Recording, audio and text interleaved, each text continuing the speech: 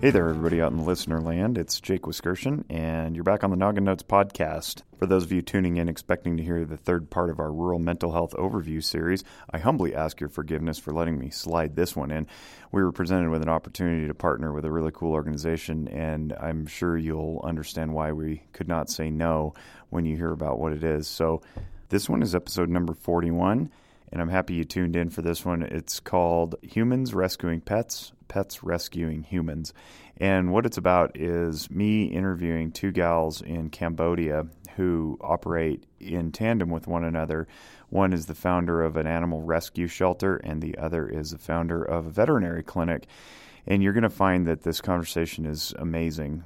Dr. Lauren Marsden of the veterinary clinic has assisted Miss Tina Meyer with the shelter. And I'm not going to spoil anything, but the sacrifices that these two have made in Cambodia, helping rescue strays off the street, little cats and dogs of all sorts, are really remarkable. And I want you to hear the story, and hopefully you'll be moved to donate, because there's not a lot of resource to help rescue pets in Cambodia. I think we in America think of pet rescue as something that the government does, and it does, but we just don't understand how overwhelming the task is in a foreign country where pet ownership in and of itself is such a different worldview altogether, and they go into that and they explain it.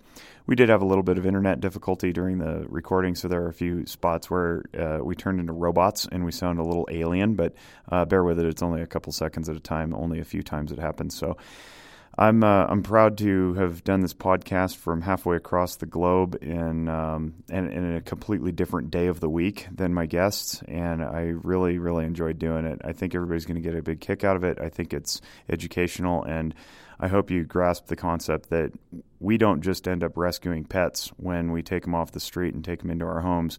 They often end up rescuing us too, which is why Noggin Notes partnered with Animal Rescue Cambodia to do this promotion, because psychologically, there's very few things better than a pet when it comes to mental health and stability. So for the month of May, whenever you bring your pet in for a checkup at VSL Veterinary Clinic and make a donation of any amount, pet owners can receive a doggy water bottle while supplies last. And these doggy water bottles are amazing. They have a squeeze bottle on the bottom and a little bowl on the top that fills through a one-way valve.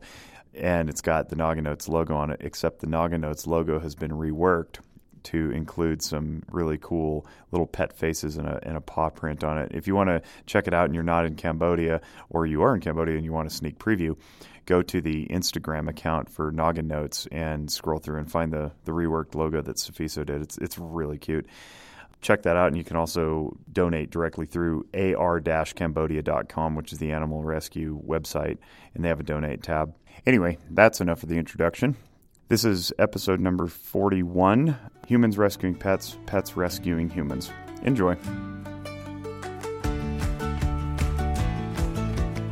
Okay, well, this is a special treat. We're on the Noggin Notes podcast, and we're doing this across time zones, even across the international date line, I believe, depending on which direction you travel. And so it's currently 5:30 in the Pacific time zone in the United States, and it's 7:30 a.m., 5:30 p.m. my time, 7:30 a.m. your time. And we've got a couple of really cool gals on right now. Tina Meyer, am I pronouncing your last name right? Is it Meyer? Yes, Maya, that's right. Nice. So Tina, or Martina is your full name. Tina is the founder of Animal Rescue Cambodia, and you take stray dogs and cats off the street, and that's awesome, and we're going to get into that in a minute. And then we also have Lauren Marsden, Dr. Lauren Marsden, who's a veterinarian from VSL Veterinary Clinic, which is in Cambodia also, and you partnered with Tina to help these animals get off the street. And I'm going to pause and shut up for just a second, because our audience is used to hearing my voice, so I'd like to hear from you two about what it is that you do and why we're doing this partnership with Noggin Notes and so on and so forth. So let me kick it to Tina, because you're the one who runs the shelter. Tell us about what you do and why we're here and talking about this. So I started Animal Rescue Cambodia, or ARC, 2 years ago because there was hardly anyone helping Cambodian street animals, and I felt a strong need to help the cats and dogs. So we mostly focus on spaying and neutering and outreach programs. So we educate people, we tell them about different diseases, but we also try to neuter as many animals as possible in order to get the overpopulation under control. So help me out here. Paint the picture for me. You're originally from Germany too, right? Yes. How'd you end up in Cambodia? I haven't lived in Germany for 11 years. I lived in a couple of different places before, and I ended up in Cambodia because I found a job for a political organization. I'm from the political development field initially.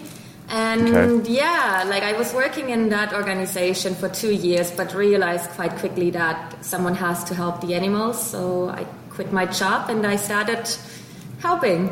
That's really noble. And from what I gather from my partner, Sifiso Rapinga, who is the brainchild behind the Noggin Notes app and podcast, he's down there in Cambodia. And he tells me that you live in the shelter. Is that correct? Yes. So you're literally around animals like all day, every day. Yes, yeah. We usually have up to 45 animals there. It can be noisy. It can be a bit dirty sometimes, but, it's for the animals. Now, so have you grown feathers or fur in places that you didn't have fur? You haven't become an animal yet, I'm guessing. Not yet, but I definitely treat the animals more like humans. I do talk to them a lot. Well, you have to. You have to, right? Yeah. Do you also studied in Japan? Is that correct? Yes, yeah. I did my undergraduate in Japan. Do you speak Japanese? I used to be very fluent, yes, but that was 6 years ago, and I haven't really practiced much. I still understand a lot, but I don't speak very well anymore. How many languages do you speak? Fluently English and German, but I used to be fluent in Japanese, and I learned Khmer, which is the local language in Cambodia. So what do you talk to the animals in? What language are they learning? Usually either English or German. And so tell me about this overpopulation problem. The way that I've got it pictured in my head is that, just any random day you could be walking down the streets of Phnom Penh and, trip over a domesticated animal. But is it that bad, or am I misinterpreting it? It is very bad, but I do have to say that you actually don't find many real street dogs in Cambodia because we have a very big issue with the dog meat trade. So most of the dogs that stray on the streets get picked up eventually by these meat traders. We have a lot of street cats, and also a lot of animals end up in Buddhist temples, which are called pagodas, because people don't want them, so they just dump them at these pagodas. And usually these are the places we work with, because depending on the size of the pagoda, they have anything between 50 to 100 animals in just one temple. And they're caring for them at the pagodas, or no? They just wander in and out? Do they care for them at the pagodas, or are they wandering? The animals just wander in and out? Are they feeding them and helping? It really depends on the pagoda. Some of them are really caring and they really try to help. There is one pagoda, the head monk even gets the rabies shots for them. But there are also pagodas that don't care at all. They don't feed, they just leave the animals. There is not enough food and definitely not enough medical care. Right. So speaking of medical care, nice segue. I didn't plant that. I'm glad you did, but I want to kick it back over to Dr. Marsden. Tell us a little bit about what your role is, because you're originally from the UK, if I'm getting my information accurately, and yes, that's right. how'd you end up in Cambodia, and what are you doing there? So I only ended up in Cambodia. I met my partner here, and then I moved to Cambodia. And originally I actually also started volunteering with animal welfare organisations. This is before TINA was in existence. But for the first couple of years I was here, I was purely volunteering. And then after a while I sort of realised that Cambodia really could do with more private animal care as well. It's even a very new concept here. Even pet ownership is a fairly new concept in the way that we recognise it in the West. Even what did you say? Pet ownership? Pet ownership, yes. Okay. So what's it been in the past, and what is it coming to be now in the as the West recognizes? And I love that we have a guest in the background barking his head off, or her head off. I'm not sure which, but this is the nature of live. Well, it's not live; it's recorded. But we're doing this because we're half a world apart, and we're just going to roll with the dog. But what does it mean to be a pet owner, and what did it used to be? I'm fascinated by that. So I think it used to be more so that, and still is very much in rural areas, that people will have dogs purely for protection. Ah, okay. And there would be, your normal Cambodian mixed breed dog and live 100% of the time outside. But as there's a lot of economic development and a growing middle class in Cambodia, and more of an influence of Western culture, people are sort of seeing icons having little cute fluffy inside dogs and sort of realizing, actually a dog can be this kind of a pet as well. Right, not just simply for utility, but also as a member of the family, like we've come to know them in the West. Yeah, exactly. More and more people are considering them as a member of the family. In the rural areas that you discuss, what kind of protection does a dog bring? Are there farmers that they need the dogs to keep predators away from their own animals? Is that kind of thing?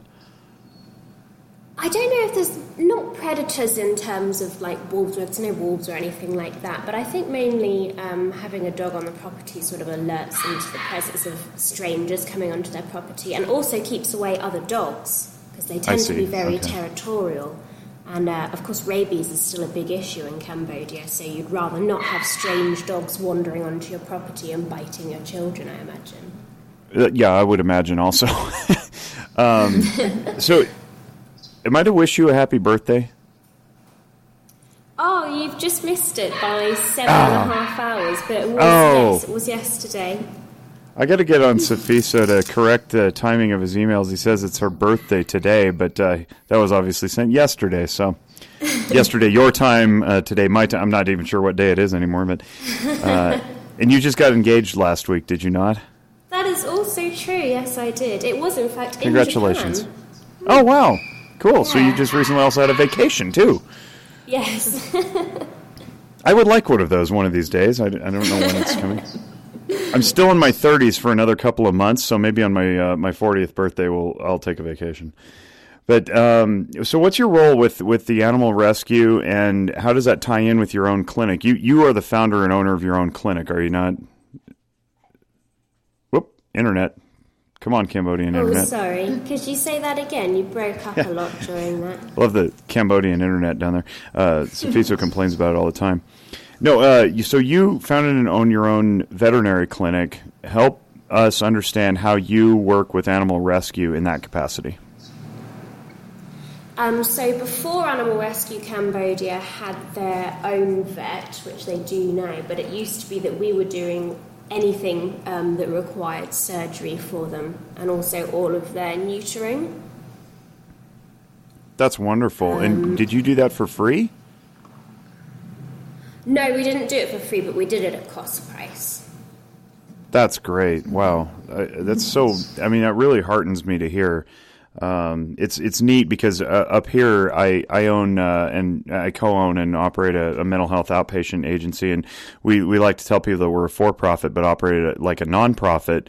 So people can see us, regardless of ability to pay and insurance coverage, because we use graduate practicum students, and we do give a lot away, and it's nice to hear that reciprocated, which is probably why Safiso, with his heart of gold, decided that this would be a good pairing, because there is some psychological underpinnings to pet ownership, and as much as the animal gives you, as much as we give the animal in terms of a home, they give us so much more back in terms of peace of mind and quality of life and just overall joy. And I'm sure that you both have seen this in the way that you have interacted with the people who are adopting these stray animals and taking them into their homes. But Tina, I'm curious to know what kind of culture shift that you've seen since you've been doing animal rescue in and around the town where you are. There is definitely a shift, especially with the younger people. I feel like the older generations, they still consider these animals as, maybe community animals. You put some food out there, but they don't really belong to anyone. Whereas I feel like a lot of younger Cambodians really are interested in animal welfare, and they try to educate themselves. They try to get vaccinations for their animals. And at the pagodas in general, we also see a shift with the idea about spaying and neutering, for example, because the older monks, they usually don't agree to it. They say it's unnatural, we shouldn't intervene, it's cruel to spay or neuter an animal.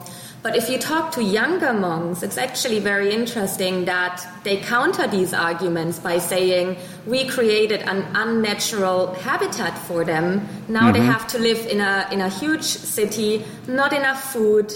There are no natural predators. So, how can we have this argument about being natural if we actually took the nature away from them? So there's no population control. Yes, exactly. And there are a lot of these younger monks and middle-aged monks, actually, that support the idea of spaying and neutering. And these are the ones we work with, because these are the ones that also can easily change the minds of other people. Not the foreigners that come in and say, oh, you're doing everything wrong, you have to do it our way. It's actually these Buddhist monks that start spreading the idea that spaying and neutering can be a good thing. So there's a responsibility shift, it sounds like, that's happened where it used to be, hey, it is what it is, let nature take its course, and now it's more, we have a responsibility as humans to care for these animals and make sure that they're not living in misery. Yes, exactly. Some pagodas are not like that, but I feel like the ones we have been working with for a while, they definitely shift. They are more responsible when it comes to feeding. They do ask what kind of food to feed. They call us when there is a sick animal, which is not... it wasn't like this in the beginning. We told them, you can call us anytime you have an injured animal. But nobody called. And when we go to the pagodas and we find an injured animal, we ask them, why didn't you call us? And they were like, doesn't matter. But now a lot of them actually do call when they find one. Which is, it sounds like a small thing, but it's actually a huge behavior shift.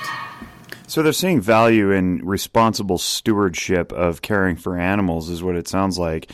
And I'm going to kick back to Lauren and ask, are you seeing this in the way that pets are cared for when, say, pet owners or non-pet owners, maybe, I don't know if this occurs, but if somebody finds a pet on the street that's broken or injured, do they come in with the same type of heart and compassion that I know in America, where these people, these I say there's people, these pets are part of our families, or is it still this kind of like, hey, I'm just going to care for this thing so it doesn't die on my sidewalk?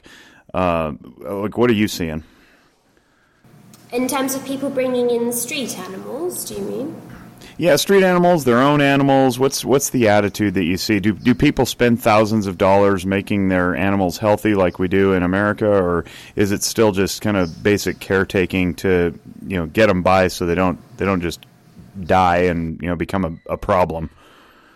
Oh, I think most families that I'm seeing definitely care and are more concerned than just having the dog survive, and certainly will spend thousands of dollars if the animal is very sick. But the general feeling I get when it comes to pets is that there's not so much awareness about prevention. So people will spend hundreds and hundreds of dollars saving their puppy from parvovirus, for example, or tick fever or something like that, or things that are easily preventable with vaccines or with tick preventatives. But there's not sort of this general awareness that those things even exist for animals. I have lots of clients who you ask, is their dog vaccinated, and they didn't know there was vaccines for dogs. Ah, I see. Okay, so yeah, just general lack of knowledge then. That really provides some perspective, because I think a large portion of at least our listening audience up here in Reno, where I am, is going to hear this and go, "What? This is mind-blowing. How could people not know about vaccinations for their pets?" But different cultures and so forth, and it makes us at least make me very conscientious of how fortunate we are to have the facilities and the resources that we have to care for our pets, and also not the overpopulation problem, because nobody wants to walk down the street and see sickly animals. That's just not good for the soul. Tina, how do you fund your operation? It's mostly donations.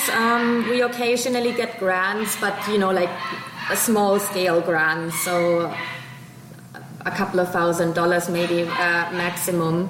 A lot of it is individual donations, so people that see what we do in Cambodia, or people that hear about us, that give their own individual contributions. I would say most people don't give more than $20. So yeah, like it's basically like we are trying to establish good relationships with the donors to get people to donate on a regular basis. We do have also quite a few younger Cambodians that donate. They are students, but they like the cause, so maybe they donate $2, maybe $5, okay, which is a lot for them, but they are interested in supporting. Yes, it's mostly individual donations, so anyone that wants to contribute, feel free to do so, because we work on a very small budget. I was going to ask you how you pay yourself, or how you pay your bills. I know you live in the shelter, but the shelter certainly has overhead. It's got electricity. It's got running water, I'm sure. And, you have to eat, and I'm sure you're not eating donated cat food. So how do you live? Yeah, so obviously I personally don't pay rent because I live in the center. I don't want the animals to be alone all night. But yeah, depending on the month, depending on the projects we have, we usually need anything between $6,000 to $9,000 a month for rent, for staff costs, for veterinary costs, for food. It's a lot of money here for us, and obviously we try to do as much as possible with it. And I think a lot can be done, because especially at the pagoda, not all the sick animals come to us. We teach the people at the pagoda how to do basic medical care, and then we give them the medication, we show them what they have to do, and then they can treat their animals right at the pagodas. Wow. And then we don't have to take them all in. That definitely helps with the costs. And it also creates knowledge and a sense of responsibility, I believe. I'm sure this is going to bore the crap out of our listeners, but in the West, where everything, especially in America, where everything is heavily overseen by the government, and you can't practice certain things without certification from a government body, I have to have a license to practice psychotherapy. How does this work with allowing these monks to administer medication to pets without, say, a veterinary license? And maybe Lauren could answer that. I don't even know if they have licenses there, but I'm guessing they do. They, in fact, don't. I'm going to go practice psychotherapy there. I can't speak for human medicine, but that was one of the things that I desperately looked into extensively when I was setting up the veterinary practice. Obviously, I tried, and I went to the Ministry. The Ministry of Agriculture has a Department of Animal Health and Welfare, so I sort of assumed that I would have to register either myself as a veterinarian or at least the clinic as a veterinary clinic, but they said there was nothing, and they kept directing me to the Ministry of Health, because I suppose veterinarians sort of falls under the Health Ministry, but no, the Health Ministry kicked me back to the Ministry of Agriculture, the Ministry of Agriculture kicked me back to the Health Ministry, and in conclusion, there is no, and I've spoken to other veterinarians in Cambodia, and there is you don't have to have a license to practice. That is fascinating. And well, that's a little good scary. Yeah, tell me about it. Yeah, sure it is. I actually sit as the president of my licensing board here in the state of Nevada, so I'm hearing that and I'm like, cringing. But but kudos to you for working around it, though. Yes, I mean, I would have. Yes, working around it, or rather against it, that I would have. It's well, I'm sure professional ethics are still in place. You're still treating animals and humans appropriately, but I mean the way that you've been able to, you see a need and you don't sit there and wait for permission. You just go, well, I guess nobody's guiding us, so I'll guide this, and we'll just believe that we're doing the right thing. I mean, that's kind of honourable. And Tina, I'm still, go ahead. Sorry, I was going to say, of course, I'm still licensed by the Royal College of Veterinary Surgeons from the UK, so I have to renew my license from them on a yearly basis. There's nothing that recognises me as a veterinarian in Cambodia.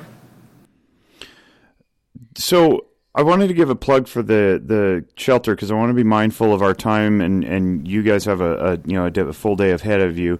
But on the donate page, if you go to www, I have to say that in case people in America don't know that the W's exist across the world, but it's www.ar-cambodia.com. That's AR for Animal Rescue, so it's ar-cambodia.com.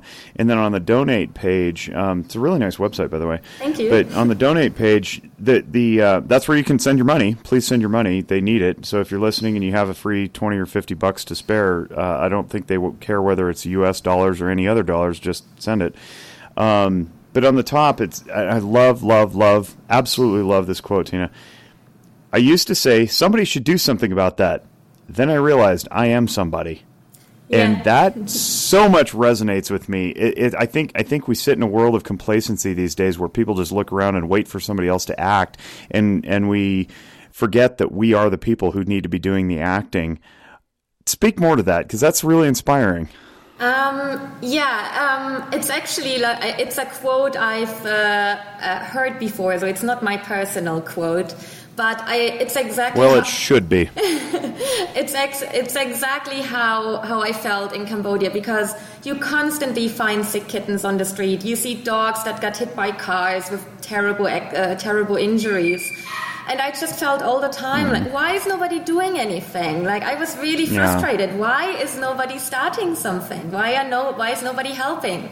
And at some point, just like the quote said, at some point I realized, well, if nobody's doing anything, then I will have to. And that's how it all got started. I love it. And it's exactly how I still feel.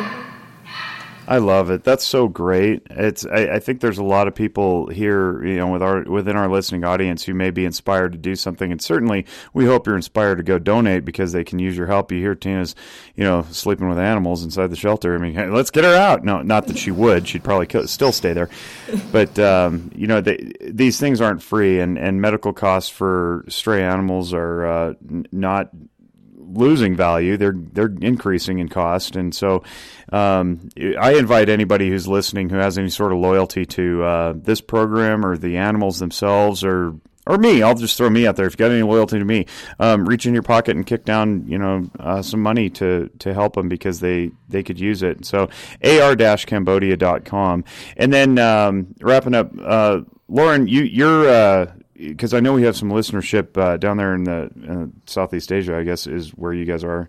VSLveterinary.com is your clinic's web address. And talk a little bit in closing about your programs, your services, what you do, how many staff you have, and what your overall goals are. Oh, so at the moment, in terms of, we're obviously run as a private veterinary clinic, so most of the day we're seeing consultations. We provide all routine services, so vaccinations, neutering, desexing for private individuals as well. We can also do ultrasound. We just got a new ultrasound machine, and we do emergency surgeries as well. In terms of staff numbers at the moment, myself, I'm the only full-time veterinarian, and I have one other part-time veterinarian who is also German, like Tina. Her name is Dr. Larissa Hoffman.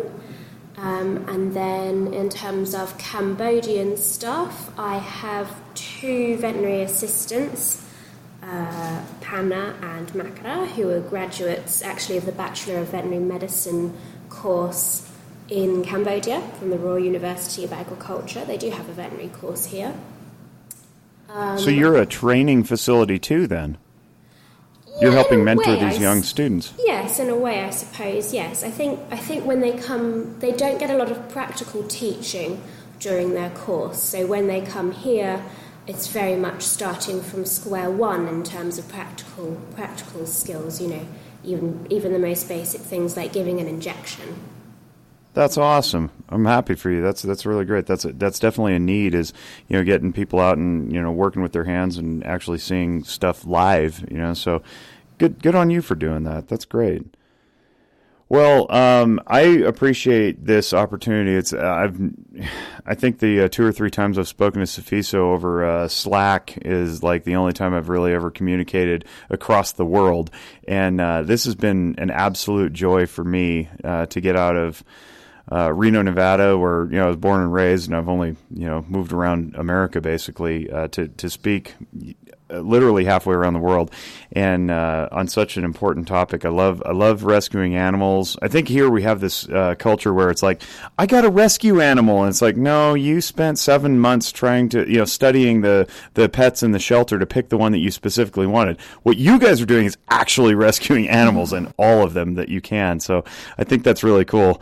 And I certainly love the idea that you're combining with Noggin Notes to spread the idea that adopting some of these pets absolutely elevates your psychological health. We got studies and research galore that show that, and, you know, pet ownership in and of itself places responsibility and accountability on people, and it certainly is heartwarming. And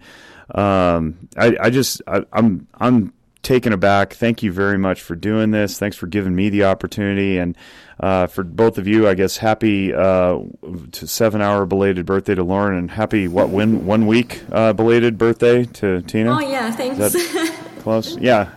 Happy birthdays all around, and thank you for doing this. Any this is always awkward. Like, any last words? Like we're going to the gas chamber or something. You guys have anything else to say to the audience before we wrap up? The only thing that I could quickly think of is that because there are also a lot of street animals still in the US, and people get abandoned a lot.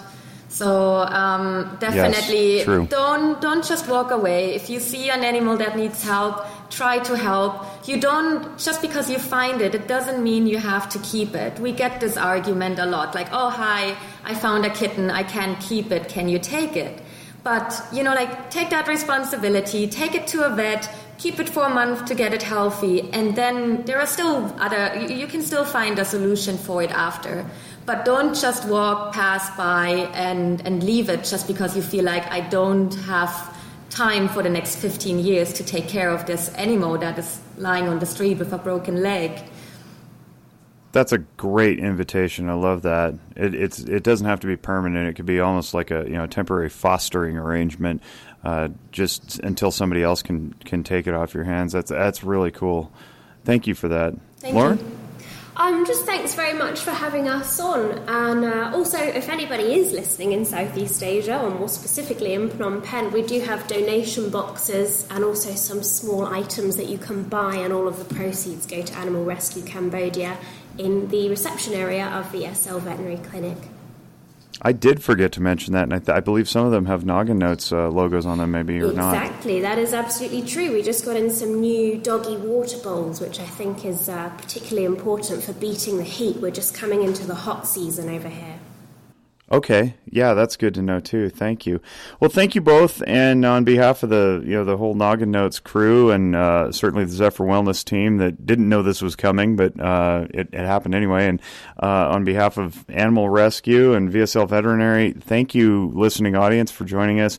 If you want to donate, go to ar-cambodia.com and click on the donate page. And, if you want to learn more about this, you can email them, or you can email us, info@nogginnotes.com or info@zephyrwellness.org. Thank you both. Appreciate the work that you do. It's really God's work, and you're doing it. So thanks for doing it, and thanks for being here. And I wish you both a wonderful day and an excellent rest of your week. Okay, thank you so much. Thanks very much for having us on. It was a pleasure. Thanks. Take care. And for everybody, I'm Jake Wiskerson. Bye-bye.